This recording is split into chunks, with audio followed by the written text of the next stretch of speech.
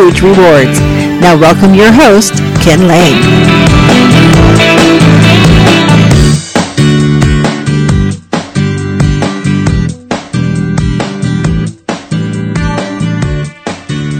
And welcome to this week's edition of The Mountain Gardener. Your host, Ken Lane, here every week for the last, I got to look up to see how long I've been doing this show. 10, 15 years, maybe so long I've forgotten.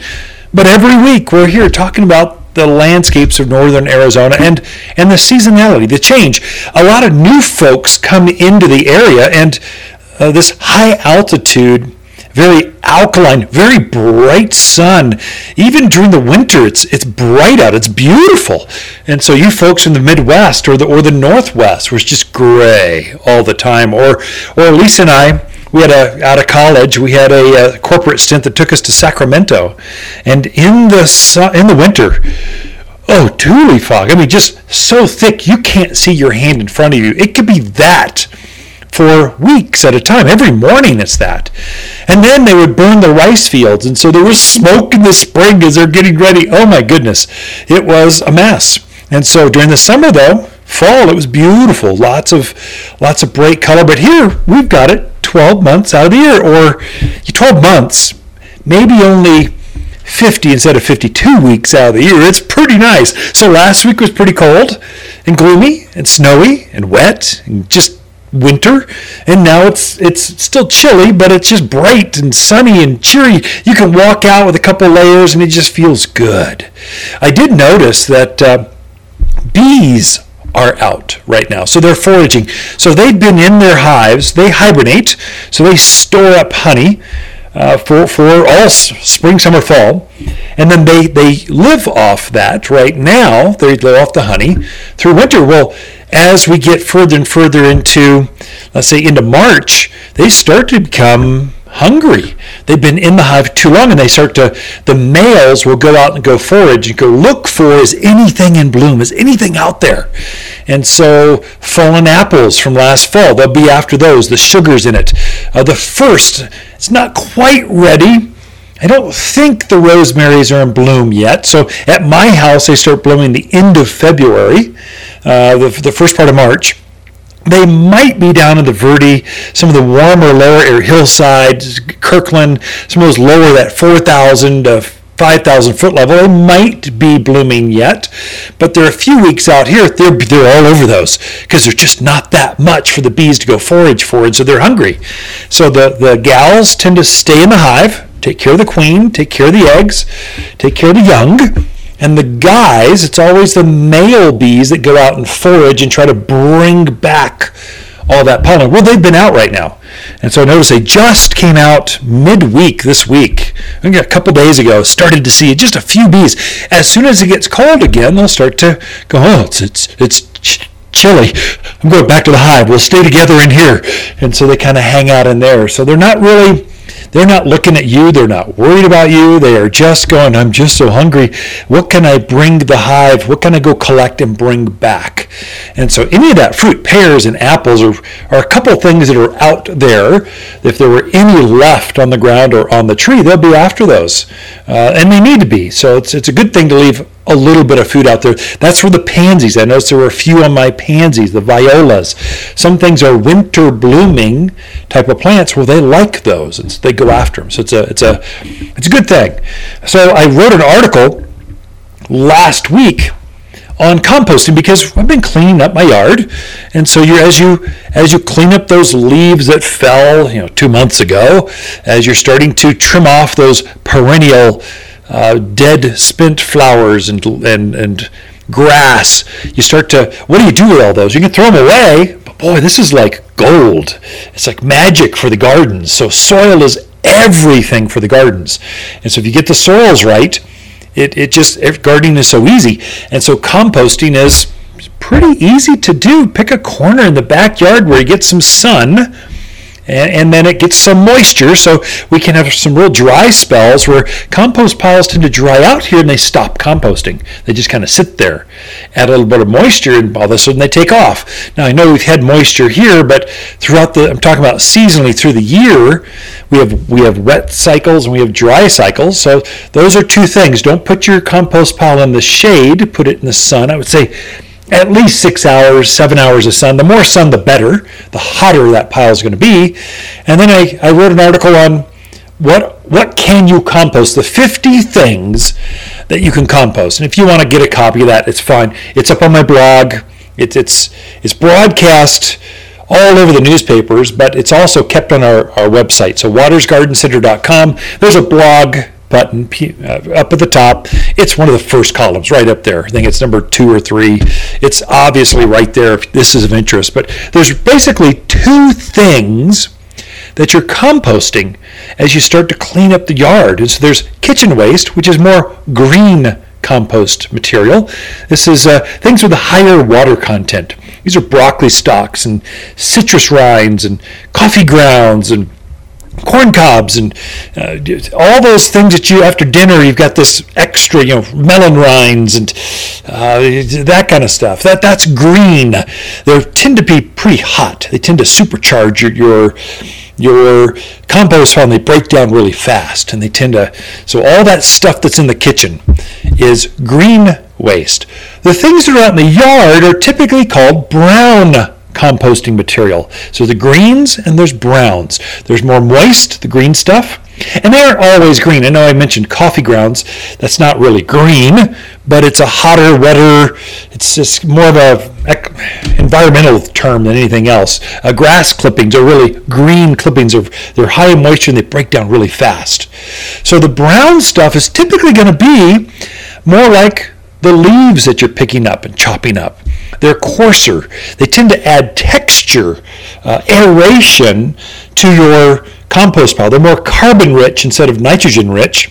And so they tend to add aeration. So these are pine needles, fallen leaves. If you're raising chickens, that chicken bedding or horse bedding, even chopped up or shredded newspapers, these are all considered brown types of compostable material. The coffee filter, not the coffee grounds. The grounds are green. The filter, you can actually compost that. I'd say tear it up some if you can, but that'll break down very easily and add to your compost pile. Wood chips are considered more brown than they are than anything else. And so you've got those 2 types of material. Just think in those terms and you're good to go. Eggshells are very, very good for the compost pile. I would say crush them up as best you can. Don't just crack them in 2 and throw them in the compost pile, or 3 years later you'll see half eggshells still sitting there. They break down very slowly. So they'd really be considered more of a brown material than a green eggshells. They're very good for the garden. They add calcium. It's just they break down so slowly, it's almost painful how slow they break down. So I did mention probably not best to add meats. Meat has dairies, fats, butters, that kind of stuff. Probably not ideal to add to a compost pile. First of all, it brings in vermin and stuff, but there's also some bacterial stuff that happens. And if your compost doesn't quite get hot enough, you don't break those things down. It's not that you can't do it, just it's way less forgiving. You got to be more exact, or you can make yourself ill by adding that to your soil.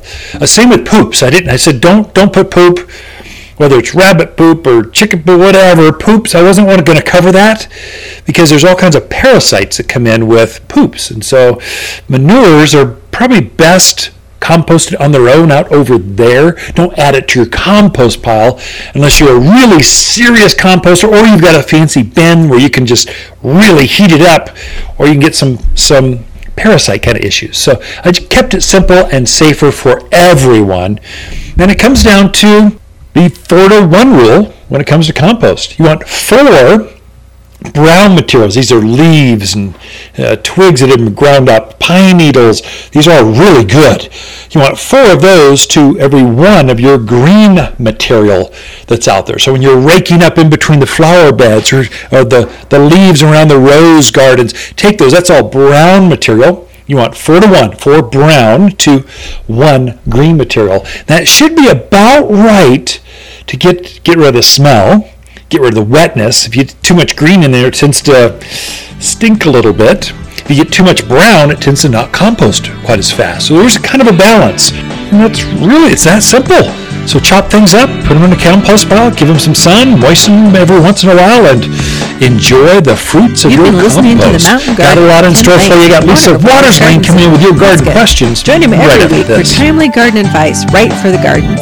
Visit Ken where he can be found throughout the week at Waters Garden Center in Prescott. Not everyone can grow wildflowers, but we'll make sure you're not one of them.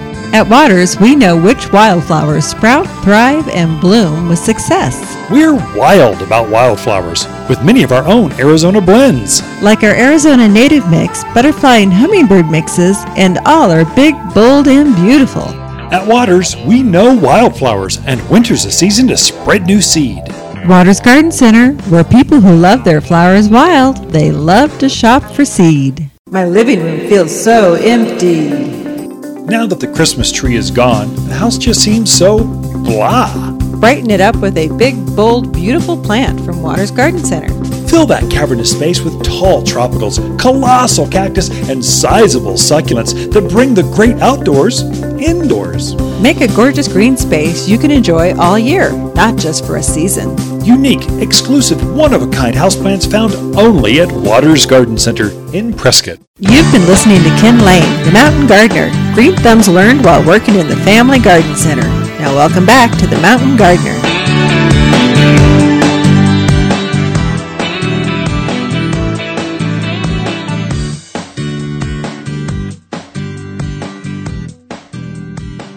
And welcome to this week's edition of The Mountain Gardener, your host, Ken Lane, here every week talking about the landscapes of northern Arizona with my beautiful bride of 34 years. Happy holidays, happy New Year's, and all of that. Thank you. So it's kind of nice to have we shut the garden center down. Yep. And then gave the crew off, just said, here, go enjoy the holidays. Mm-hmm. And then we're back at it like 8 days later. And it's hard to get in the rhythm again. It's been nice to be off for a while. I know the whole crew is that way. I'm missing my afternoon nap here. I know the office staff, they went down to Mexico. I think they went down together. We had people coming in from all over. Our facilities guy had people, high school friends show up from Ajo. Wow. It was just fun to hear all the stories people had of not just Christmas presents, but the friendships, the connections. Mm-hmm. That's what's fun to hear about. So, we get the pleasure of being able to do that financially with the crew. We can just let them off between Christmas and New Year's, and so we benefit as much as they do. You bet. So I'm trying to write an article right now, thinking, why do we do that? What's our philosophy behind that? And it's actually hard to put into words. It's a feeling, but we care about way more than customers. We care about people. Mm-hmm. And our people are part of the people that we care about, not just customer people. So it's way deeper than just we're here to make money off customers. No, we're here to make the community better, and it starts with our own staff. Mm-hmm. And so I don't quite have that worded out yet. It's still coming together. It's kind of hard to put down feelings on paper in 500 words or less that the press will actually pick up. So, well, I'm sure you will accomplish it. Yeah, well, I'll run it by you after a while before we bring it to you. Drink more coffee. Okay, so this is about garden questions. Right. So it's just what are people talking about? Mm-hmm. And so we have probably less questions because we were closed, I don't know, last week. Or is it like pent up demand? No, I think it's just winter. Okay. People aren't quite. They're thinking about it, but they're not quite there yet. Yeah. But Sandy would like to know, when is the best time to cut back your peony and your hydrangeas? Great question, Sandy. So generally all those perennials, really most of your pruning is done January 1 through March, and you've got some time. So some things are starting to elongators. You can see they're starting to bubble up underneath all that brown growth from last year. You're seeing your mums starting to grow. Peony, they won't happen too soon. You might see the eyes start to form, probably another 2-3 weeks. But they aren't quite ready. You get all that dead spent foliage in the perennial flower beds, cut them back. And you don't have to be gentle. None of it's alive. Just weed whack it, mow it off, cut it back, hedge it, get rid of it, go and compost it, and then go for it, and then fertilize after you're all done, and it'll start to bubble up and start to go. It really comes down to soil temperature and how long the days are. Right now the soil's cold and the days are short, but it's starting to warm up. You're starting to see longer and longer days, and it'll get better and better for the gardens after this. Hydrangeas, same thing. Yeah, they look pretty rough. Take all those old leaves. If there's any left, just strip those off. Same with crepe myrtles. Strip all those off. Cut them back to the shape that you want, and away you go. So do we answer Sandy's... do that with echinaceas, gaillardias. So there's something like peony, classic example. You cut it all the way back. Right. You're not trying to leave any stem. Right. It's not going to come back on those old stems. Right. But there are some things you need to leave some of that stem, correct? Right. Because they don't come back fresh from the ground. Yeah, some things come back from the stems, the branches. So salvias, or Salvia greggii, Russian sage, they're coming back from the stems and from the ground. So if they really get overgrown, you can cut them right back. It's kind of harsh, but usually we just cut it, we're shaping them, giving them a haircut. Hydrangeas generally are that way. We can grow deep into hydrangeas. There's some that bloom on second-year wood, some on first-year wood. There's everbloomers. There's so many varieties. It's hard to, in 90 seconds to describe it. Come see us. We could tell you how. But if in doubt, trim it back some. Give it a haircut. Not hydrangeas, not right to the ground. And then if you see buds forming on the stems that are left, you've got it ever blooming. Or it blooms on first-year wood, which is that's all that we sell here at Waters Garden Center, because they bloom better because of the way our winters are. We don't sell every other, like the Midwest varieties. We don't sell those because they don't perform as well. They grow, but they don't bloom. You put a hydrangea out there, it blooms. And so it just depends on what variety. I know if you're buying plants from all over the place, instead of where they should be buying them from, your independent garden center, whatever town you're tuned into, they're helping you garden smarter. But anyway, that's how you do it. Sandy, good question. Okay. Next one's from Paul. It's his first winter Welcome, here in Paul. Prescott. Right on. And his question is it normal for some plants to have more of a winter or rust or brown color, like in junipers? Is that a normal thing, or should he be concerned about that? Yeah, so we call them evergreens or conifers, things that have a needle on them. It could be junipers, cypress, cedars, pines, firs. There's a whole bunch. Anything that's evergreen that's got a needle is probably what Paul's talking about. And they're evergreen, but it's a misnomer. They may not be just like a Nandina or heavenly bamboo for you California folks. That's actually an evergreen, but in the winter it turns red. So it's ever red in the winter, but then it turns green. So it has a seasonal color change. Right. Well, evergreens do the same thing, depending on what variety it is. So a lot of your, some junipers can get kind of a purplish tinge to them. It's quite pretty. And then they'll turn right back to the gray or that Arizona blue color that they were during the growing season. Some of your broadleaf evergreens can get this yellow tinge. If you didn't fertilize them last fall, they can get kind of a yellow chlorosis. It's the short days, and so you'll get some of that. To see a color change in the yard from your evergreens, very common. The way you get past that, or to bring out more of that color, is you're fertilizing the fall. And that's why we push fall fertilizing so much, is to keep the health and the color of those plants rich and thick through the winter, through the darkest, shortest days of winter. It keeps them looking better. But to see color, not I'd say perfectly good. Yeah. If in doubt, take a picture. Everyone's got a cell phone. Bring it in, and we could tell you in a heartbeat. Oh yeah, that's how mine looked too. You're good. So I think that's fine. Okay. Hopefully you have time for our next questions from Joanna. She wants to know, is it too early to begin soil prep for raised vegetable beds? Yeah. And then also, what would you add besides just soil? That was Janice. So, yes.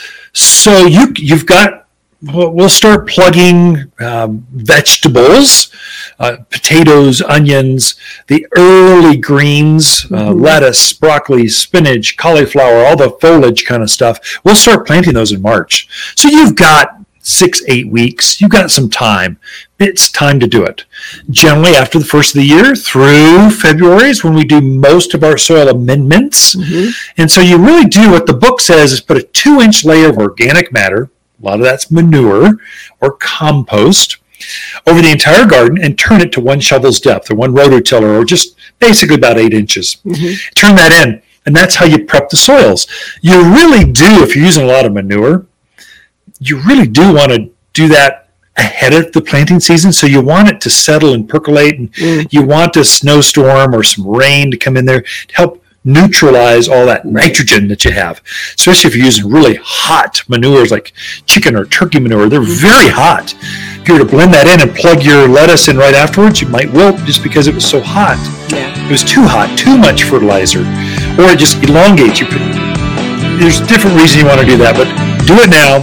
Let it set for a couple of weeks. And I guess if you really got into it, you want to plant like next weekend. The Mountain Gardener. The irrigation on just throughout the week and by nature and just kind of neutralize stuff. Listen each week. I would put a fertilizer down. There's a vegetable food that we sell here that's organic. Stress melts away. Add that on top of a 2-inch layer of compost or manure. Turn all that in together. Let it set. A 5-star sleep experience waiting for you every night at home. Bask in the comfort of the plants. Just like that.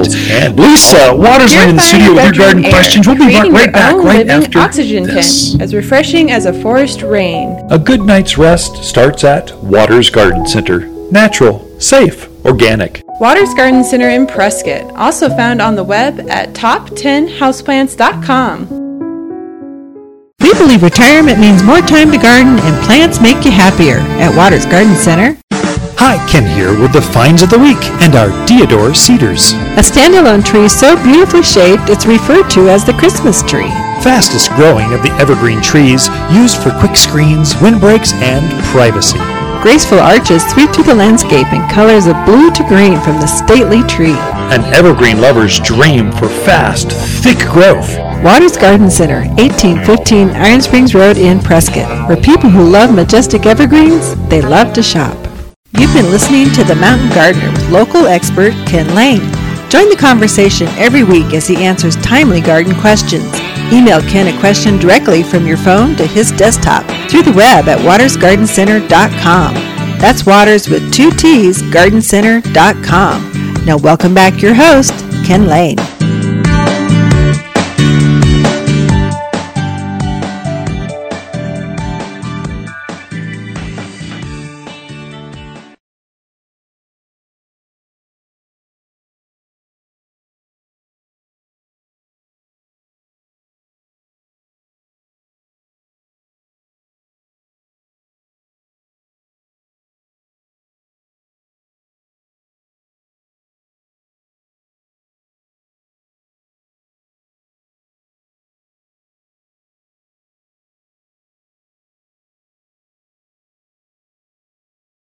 So we are starting to bring material plants in for 2022, the 2020 spring season. So, and it all starts with, well, houseplants. Had a big load of houseplants come in because we know that you've got this big open space where that Christmas tree was. It feels a little dusty, open, I don't know, needs some green in there.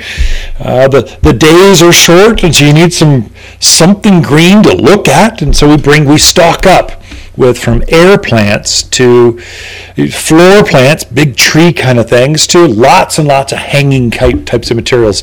And also, we've started to ship a few of the flowers in. So there's a whole series of winter blooming types of plants. So you've got a bed out there. The gardens can look pretty stark right now. But if you put pansies and violas in those containers, They just bloom their hearts out. They love. Last week when they were snowing out there, they had some snow on them. They could hardly see the sun. They sort of drooped over. As soon as that sun melted, they perked right back up and went, oh, the sun, I'm so happy. So you're starting to see that. Another, 2 weeks. We've got our first load of lilacs and fruit trees, shade trees. We've got quite a few evergreens already in here. What I thought I would do is, how do you plant that living Christmas tree? So you had a living pine or spruce or fir or deer or cedar, a tree that you brought indoors to decorate for the holidays. How do you transition that back out of the house and start to plant it? And it's really quite easy. You can plant now. The soil, I've dug a hole this week. It wasn't frozen, so it was workable.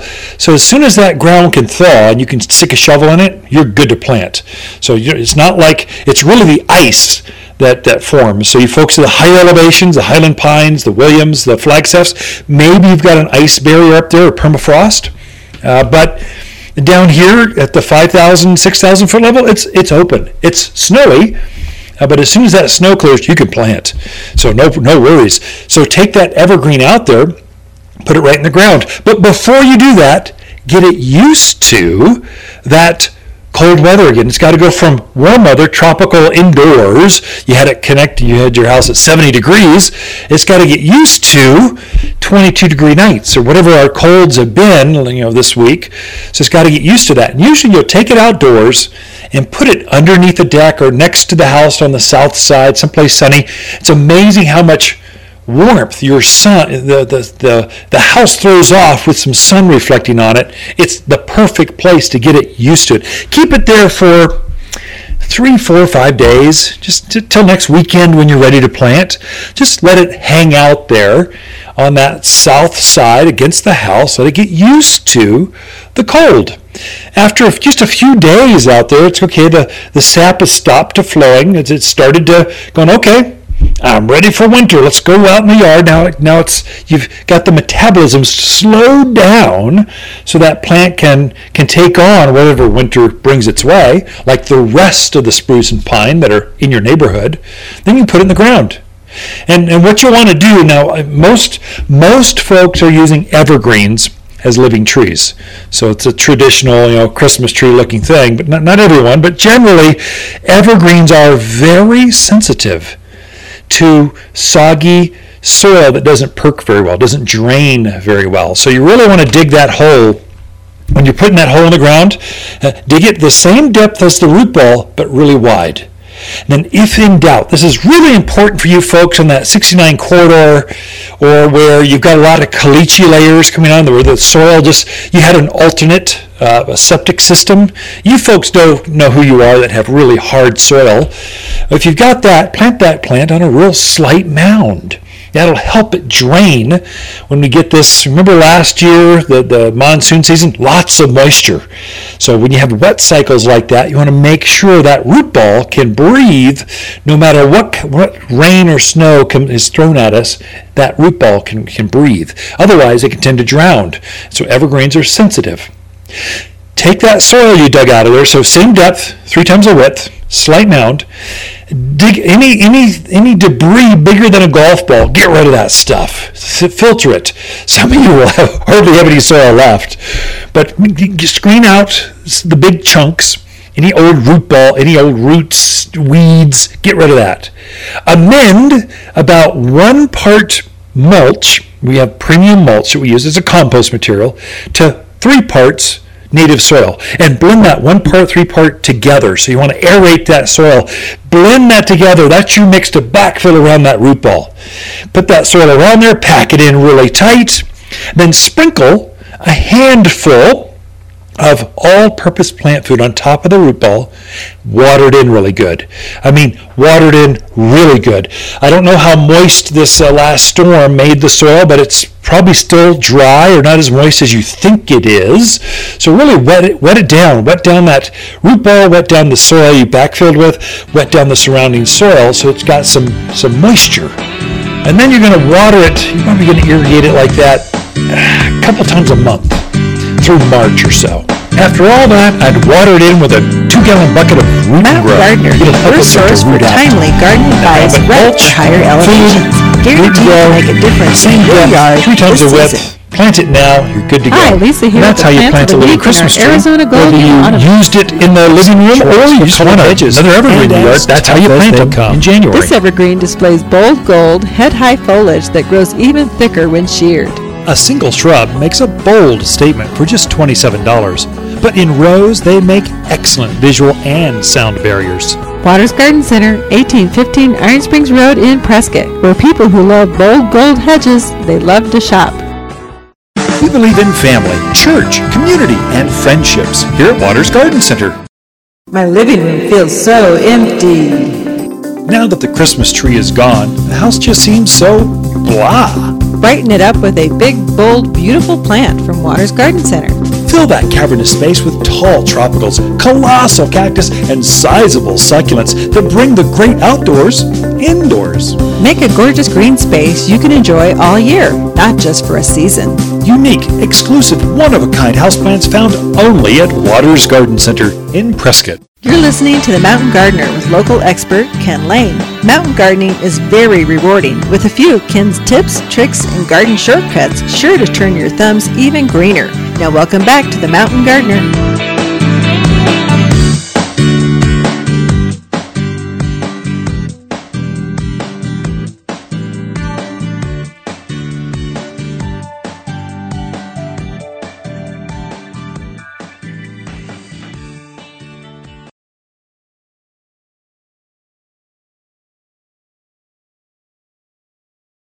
And welcome back to my favorite gal in all the world, Lisa Waters Lane.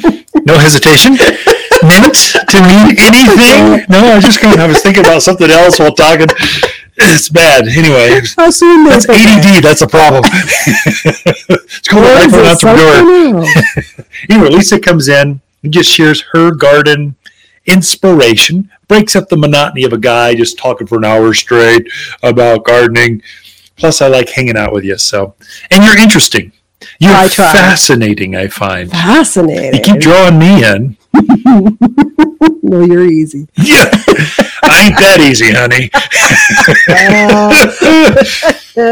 I'm always trying. That's true. I told you, I never get tired of trying to woo you. That'll get all the younger folks going, woo, what are they talking about? That is woo.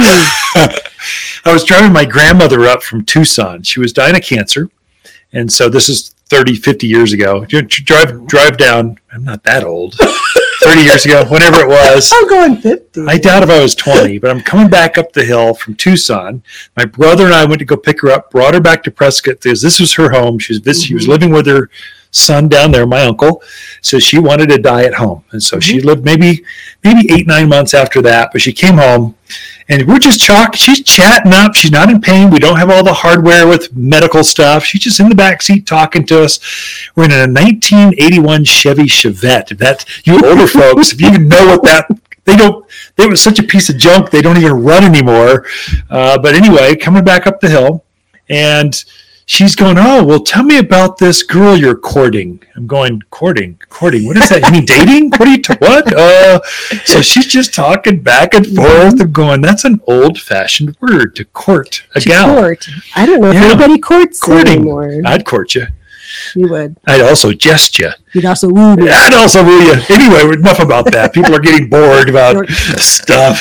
Stop talking, Lisa. Yeah. Tell me about gardening. Inspire me about gardening. Well, it's winter. Gotta have something to talk about. Just had a truckload of houseplants coming. It's kind of like Christmas all over again. Yeah. So last week, I gave 7 reasons to have houseplants in your home. So this week, I thought I would show off some of those amazing houseplants that you can put into your home that are super amazing. So for those of you who are watching the vlog, you will actually get to see them. For those of you who are not watching, just listening, you'll have to come down and see what I was talking about. Or I can use lots of my old-fashioned words that have been forgotten to describe them. So maybe you can I'll inspire them with fancy words anyway. We'll have to look it all up. No, maybe not. So yes, we did get houseplants in. We get the pothos, dracaenas, some of those that you're just used to seeing and growing. But we also try to bring in some things that are a little bit different, that aren't as common out there. So I'm going to start by showing a few of those things that aren't as common. Love it. And really cool plants to go. The first one is a zebra plant. Zebra. Yeah. Anyway, I'll try to make a zebra. What does a zebra say? I don't think it makes that. Yeah. Right.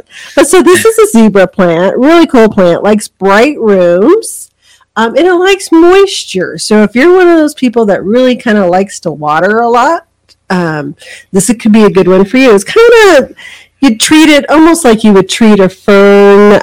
They like the bright Having fun with the camera, sorry. You keep talking. I'm going to call you Vanna. The radio folks are going, what the heck are they doing? Yeah.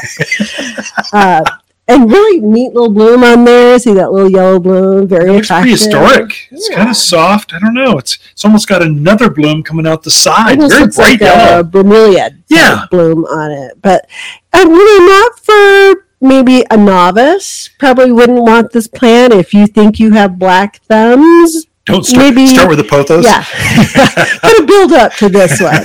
But it's just super cool to look at with the green and white veins on there, the striping, hence zebra plant. Yeah, it's neat. So neat one to have. Just takes a little bit of extra special care. We have in our house, we have a whole house humidifier. So we add.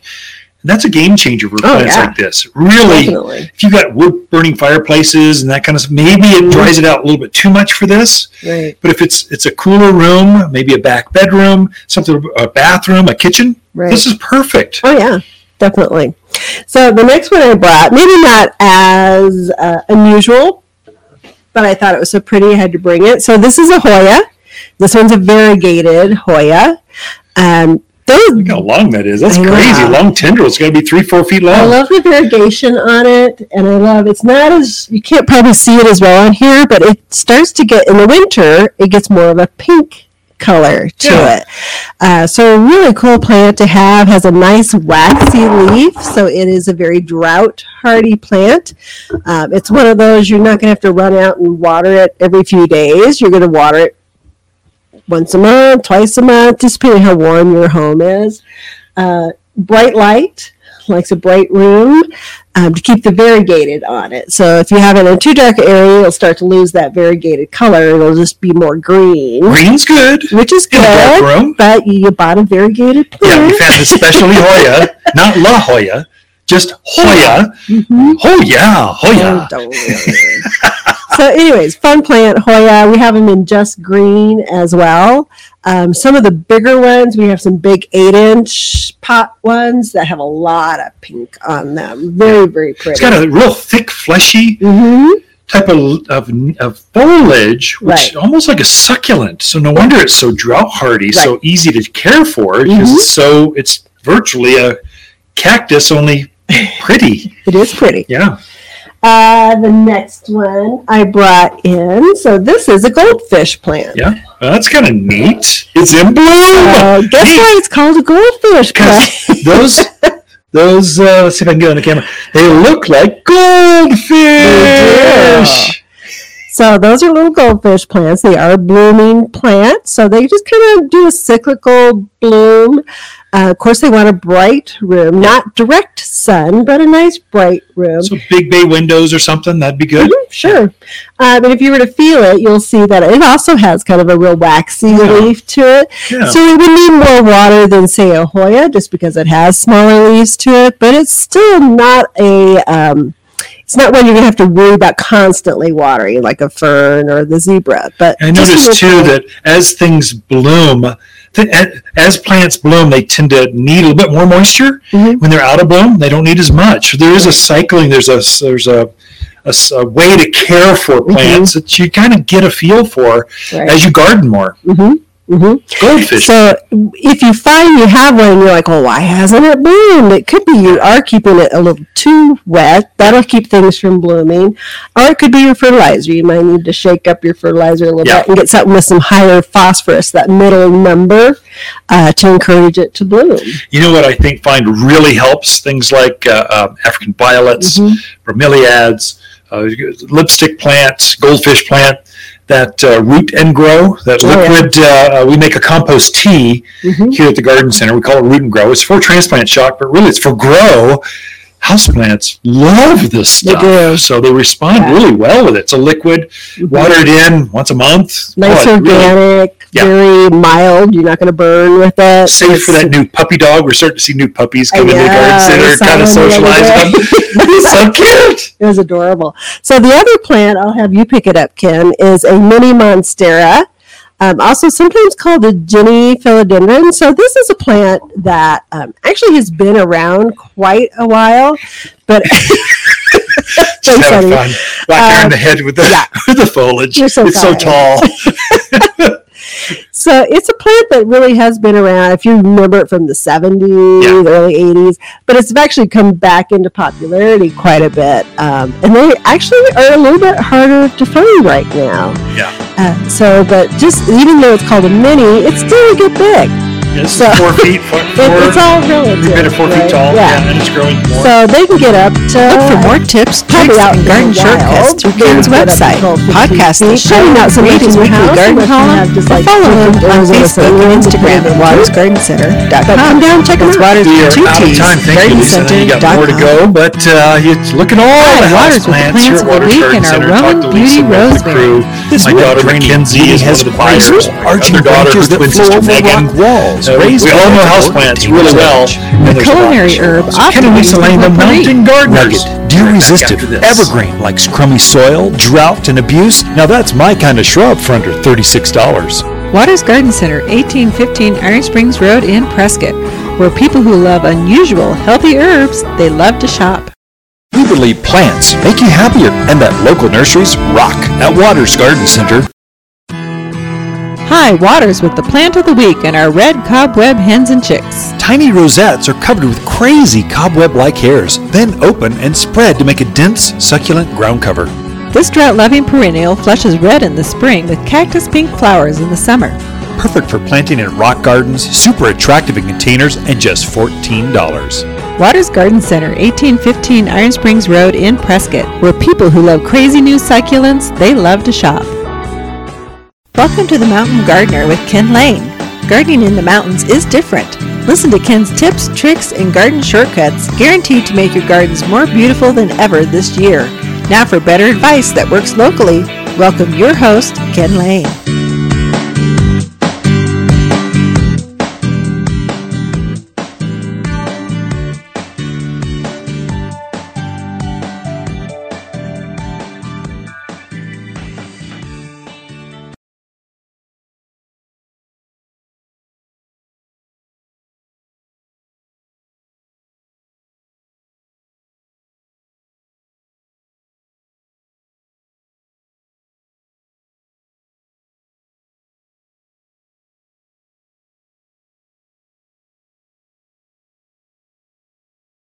We had touched on how to get the soils ready. Let me go deeper into that subject, because now is the time. As soon as you can see the soil, that snow is melted, you can start amending and getting that soil ready to receive plants in the spring. And spring hits here in the mountains of Arizona earlier than just the spring, than the March 21st or 20th date. It actually hits here, especially on the south side, south slopes, lower elevations. It really hits you folks down the deserts. It's here. You can plant now. The radishes, the lettuce, it's going in. Up here at the the mile high, I think the garden center here at Waters is at 5,460 feet, just shy of a mile high. And so most of us are plus or minus 1,000 feet of this range. That's northern Arizona. Okay, Kingman might be a little, Skull Valley a little bit lower. Some of the higher elevations, the Williams, Payson, there might be some higher ridge lines, but most of us We're up here in the mountains, 4-season climate. We've seen some snow, some nasty weather. It's been cold, but now it's bright and sunny. As soon as that snow melts, you can amend the soil. And you do really want to add nutrients, and really what plants need in the spring, especially if they're going to produce a lot of fruit, that is tomatoes and big heads of cabbage and large melons. They need a lot of nitrogen and phosphorus. If you're growing a lot of flowers, big dahlias, gaillardias, you like your zinnias, those need a lot of phosphorus. That's nitrogen, phosphorus, potash. Nitrogen is the first number in a fertilizer. That creates green growth, lots of foliage. You want to get those sunflowers really tall, add nitrogen. Phosphorus is the middle number. That's what causes roots and blooms. If you want more flowers, bigger sunflower heads, not just taller plants, you give them phosphorus. You want bigger tomatoes? Phosphorus. And then potash. That's disease resistance, sturdiness. The leaf thickness, the stems, how long the stems are in the foliage, the branch thickness, that's potash. And so you want all three. You need a balance. You need some other things like iron and magnesium and copper. Those are minor trace elements. Those are less important. If you're adding manures into your gardens, you naturally get some of those, because as animals eat those and poop them out in the yard, in the farmyard, wherever, you compost, you're getting some of that magnesium and copper, boron, those things naturally through your manures. So I would say that's your number one additive to a soil, especially this early, January, February. This is the time when you add manures. Now, we are in horse country, and so be careful of horse manure. A lot of that is, when you have a new horse, the second thing you do, you come, you put him in his paddock, he's got his barn area, he's ready to go, you've got a new saddle, and you're just going, oh, this is going to be so great. And then you go make a sign inside the yard, and you put it out in the front yard, and you say free manure, because you know that's going to pile up quick. And so there's lots of manure access. But a lot of that raw manure is too raw. So horses, as they eat things, if it doesn't compost well, all you get is alfalfa or Bermuda or straw, or you just get weeds coming up in the yard. You don't want to spread fresh manure out there, especially horse manure, because you'll get a lot of weeds introduced. If it's composted down for 9-12 months, that's good. Get an order pile, that's great. Otherwise, get it on your property, compost it yourself, then add it to the yard. They're also very high in salt, so all manures, when they haven't been leached of their salt, it can burn plants. There's some other things. There's a huge grub that loves manure piles. You don't want to harvest this manure, put it to your gardens, and all you did was put this huge grub that's going to eat the roots off your new seedlings. So be careful with that. You want to compost manure. We've got a barnyard manure that we make here at Waters Garden Center. It's a deodorized. It's several manures. We took the bedding with it, and so it deodorizes. So it's not gooey and gross and stinky. It's not going to stink your car up. In fact, you open the bag, you can hardly tell that it's manure. And so there's not chunks and goo and just, most manures are so disgusting. Not this one. It's pretty nice, but it's rich in nitrogen. That's what adds green growth. Phosphorus, that middle number, remember, roots and blooms are phosphorus. There I would add some bone meal. Bone meal is 0-10-0. It's really ground up chicken bones is what bone meal is. You add some of that at the time that you're planting, and that will add, or time you're mixing your soils, and that'll add, get that phosphorus count way up. So your seedlings will just start rooting out like crazy. They reach for this bone meal and try to pick it up. And then they use that to form the fruit late spring and summer, or the flowers for your dahlias or your zinnias late spring and summer. So you do want to add some of that. Potash, you really don't need a lot of potash here in Arizona because we've got so much ash in our soil to begin with. In fact, there's just natural volcanic ash throughout a lot of the soils that are here. So even our water is very alkaline because of all the ash that we have naturally occurring in our soils. If you have a really you've been working this soil for years, maybe you could use some. Same with lime. You look at your national programs, they're going, and while you're at it, add some lime to sweeten that soil while you're turning your soils. Don't do that in Arizona. You will kill off your soil. You can kill things by adding lime. What lime does is it raises the pH. So if other parts of the country have very acidic soil, here we have very alkaline soil. So if you add more lime to already alkaline water, alkaline soil, you can literally jack that pH up to where plants won't grow. And so really, you want to be really careful with the advice you're trying to read into and use in your own yard, at least in this little bubble called Northern Arizona, where it's unique here. It's different. So don't add lime. If anything, you're adding soil sulfur. I do add sulfur mainly in the spring. I don't add it at the time that I'm turning my soil. I add it when it's all turned, and at the very top I'll kind of spread it throughout the entire yard. Usually the end of February or March, I want to add that to my fruit trees, to my blackberries, to my shade trees, my roses. It just brings the color out, brings the fragrance, brings the flavor. Soil sulfur lowers the pH and makes it more acidic. So your plants, your evergreens, really respond to soil sulfur. So just to counter the whole hydrated lime thing, I do sell it here, but every time you ask me for it, I'll question going, are you sure you want this, or do you really want this? But you want a 2-inch layer of manure or compost. We make our own compost here too. It's called Waters Mulch. It's we've got an old sawmill over in Taylor, Arizona that we harvest the 50-year-old saw tailings, and we screen that down, and that's the compost that we're bagging up. So it's locally sourced. It's for us, from us, for our soils.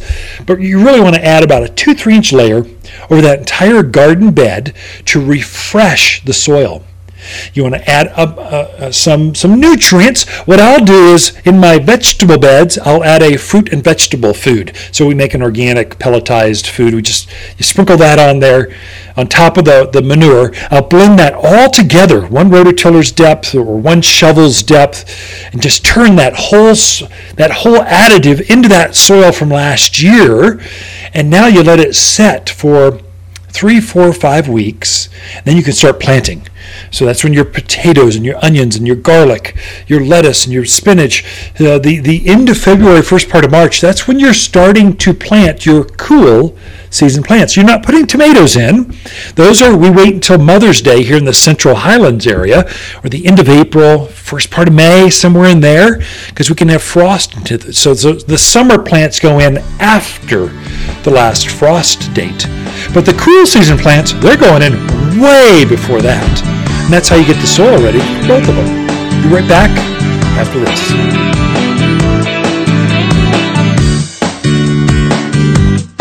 You're listening to local garden expert Ken Lane, the owner of Waters Garden Center. He can be found throughout the week at Waters Garden Center, located in Prescott at 1815 Iron Springs Road. Thanks for tuning in to The Mountain Gardener. As the days get longer and brighter, houseplants can struggle and scorch, but we have the solution. At Waters, we've organized our houseplants from A to Z for the brightest of sunny locations, many even bloom. With experts that know plants and how to make them grow. Shipments of the freshest houseplants in town have just arrived from A to Z and ready for a bright new home. Waters Garden Center, where people who love bright green houseplants, they love to shop. Found in Prescott. We believe dogs make shopping more fun, so bring your dog to Waters Garden Center. Not everyone can grow wildflowers, but we'll make sure you're not one of them. At Waters, we know which wildflowers sprout, thrive, and bloom with success. We're wild about wildflowers, with many of our own Arizona blends. Like our Arizona Native Mix, Butterfly and Hummingbird mixes, and all are big, bold, and beautiful. At Waters, we know wildflowers, and winter's a season to spread new seed. Waters Garden Center, where people who love their flowers wild, they love to shop for seed. You've tuned in to The Mountain Gardener with local garden expert Ken Lane. Join him each week as he answers timely garden questions that are sure to make a difference in your gardens. Now welcome your host, Ken Lane. Now I know that some of you have snow still on the ground. Croom Creek, Highland Pines, those higher ridge lines. We've still got some snow in the backyard on that it's on that north side. It's shaded all the time. It takes a while for it to melt. But as soon as it does, start pruning back your perennials. It's okay. Take a lawnmower, hedgers. We're in the pruning season, so this is our peak. This is when it starts. And so there's some things that you can do that start right away, and that's your grasses. You can cut them back, right back down to the ground. So they're looking pretty rough. We've had some weather that just kind of beats up even the pampas grass. These great, big, gigantic green grasses, the plumes have they've gotten bent, and just the weight of the snow has got them leaning over. It's time to clean them up. And you take those right back down to about knee level or so. You'll see this under matting. Just take it back to that level. Just take hedgers and just whack them right back. And then add them to your compost pile or burn pile, or throw them away. Get them off your property. Same with all your coral forester grasses, your miscanthus, all those kind of ornamental grasses, except for the do not prune back your bear grass, that evergreen native out in the valley areas, Prescott Valley, Chino Valley. You've got this wild grass out there in the prairies. Don't cut those back. Those, you can take the plume off, the last year's flower, take that off, but you keep that green intact. But most grasses you're pruning back. Your fruit trees, you can prune back fruit trees now. I would say all of your crab apples, your red buds, they can be shaped and pruned and kind of groomed. If you've got a low-lying branch from your maple trees, it's time. Prune them back. It's been cold enough where the sap is not running, so you can probably make a cut without having it worrying about bleeding out or weeping or seeping sap. And then we don't have the insects out. We don't have the diseases out because it's cold. That's why you wait until now. So down in Phoenix and some of these other areas, the deserts, they've been pruning. Oh, really, they start pruning after, like November, December. They prune then. Here we wait until the peak of the cold, and we prune then. Another one you can do right now is fertilize, especially the evergreens. They really benefit from an acidic-based fertilizer. So we have one that we call all-purpose plant food. It's 744, but it's got a lot of sulfur in it, so it'll keep those evergreens green. If you've got a lot of new plants, say a lot of new spruce trees, junipers, cypress, cedars, they're budding right now. So they're starting to form this spring's leaf bud, needle bud. So that's how conifers do it. If you can fertilize them some right now, it'll bulk up that new candle growth that your pine trees are going to use. And you'll get more growth in a couple months. So pine, spruce, all those evergreens start to grow sometime the end of March, middle to the end of March through April. And you only get one shot at these. They bloom once and they're done. And so that's kind of... Anyway, there's a lot you can do right now. As soon as the snow thaws, take advantage of it. Great time, tremendous time to put wildflower seeds out. This is kind of the peak time. Take advantage of the cold and the moisture. Really will help you. We go over a lot of this kind of stuff in garden classes, and they're starting January 14th. We're kind of feeling the pressure. So January 14th is houseplants. Then we go into how to design the next fall. Every Saturday at 9:30, we've got a free garden class. Please come. It's kind of social to get you out.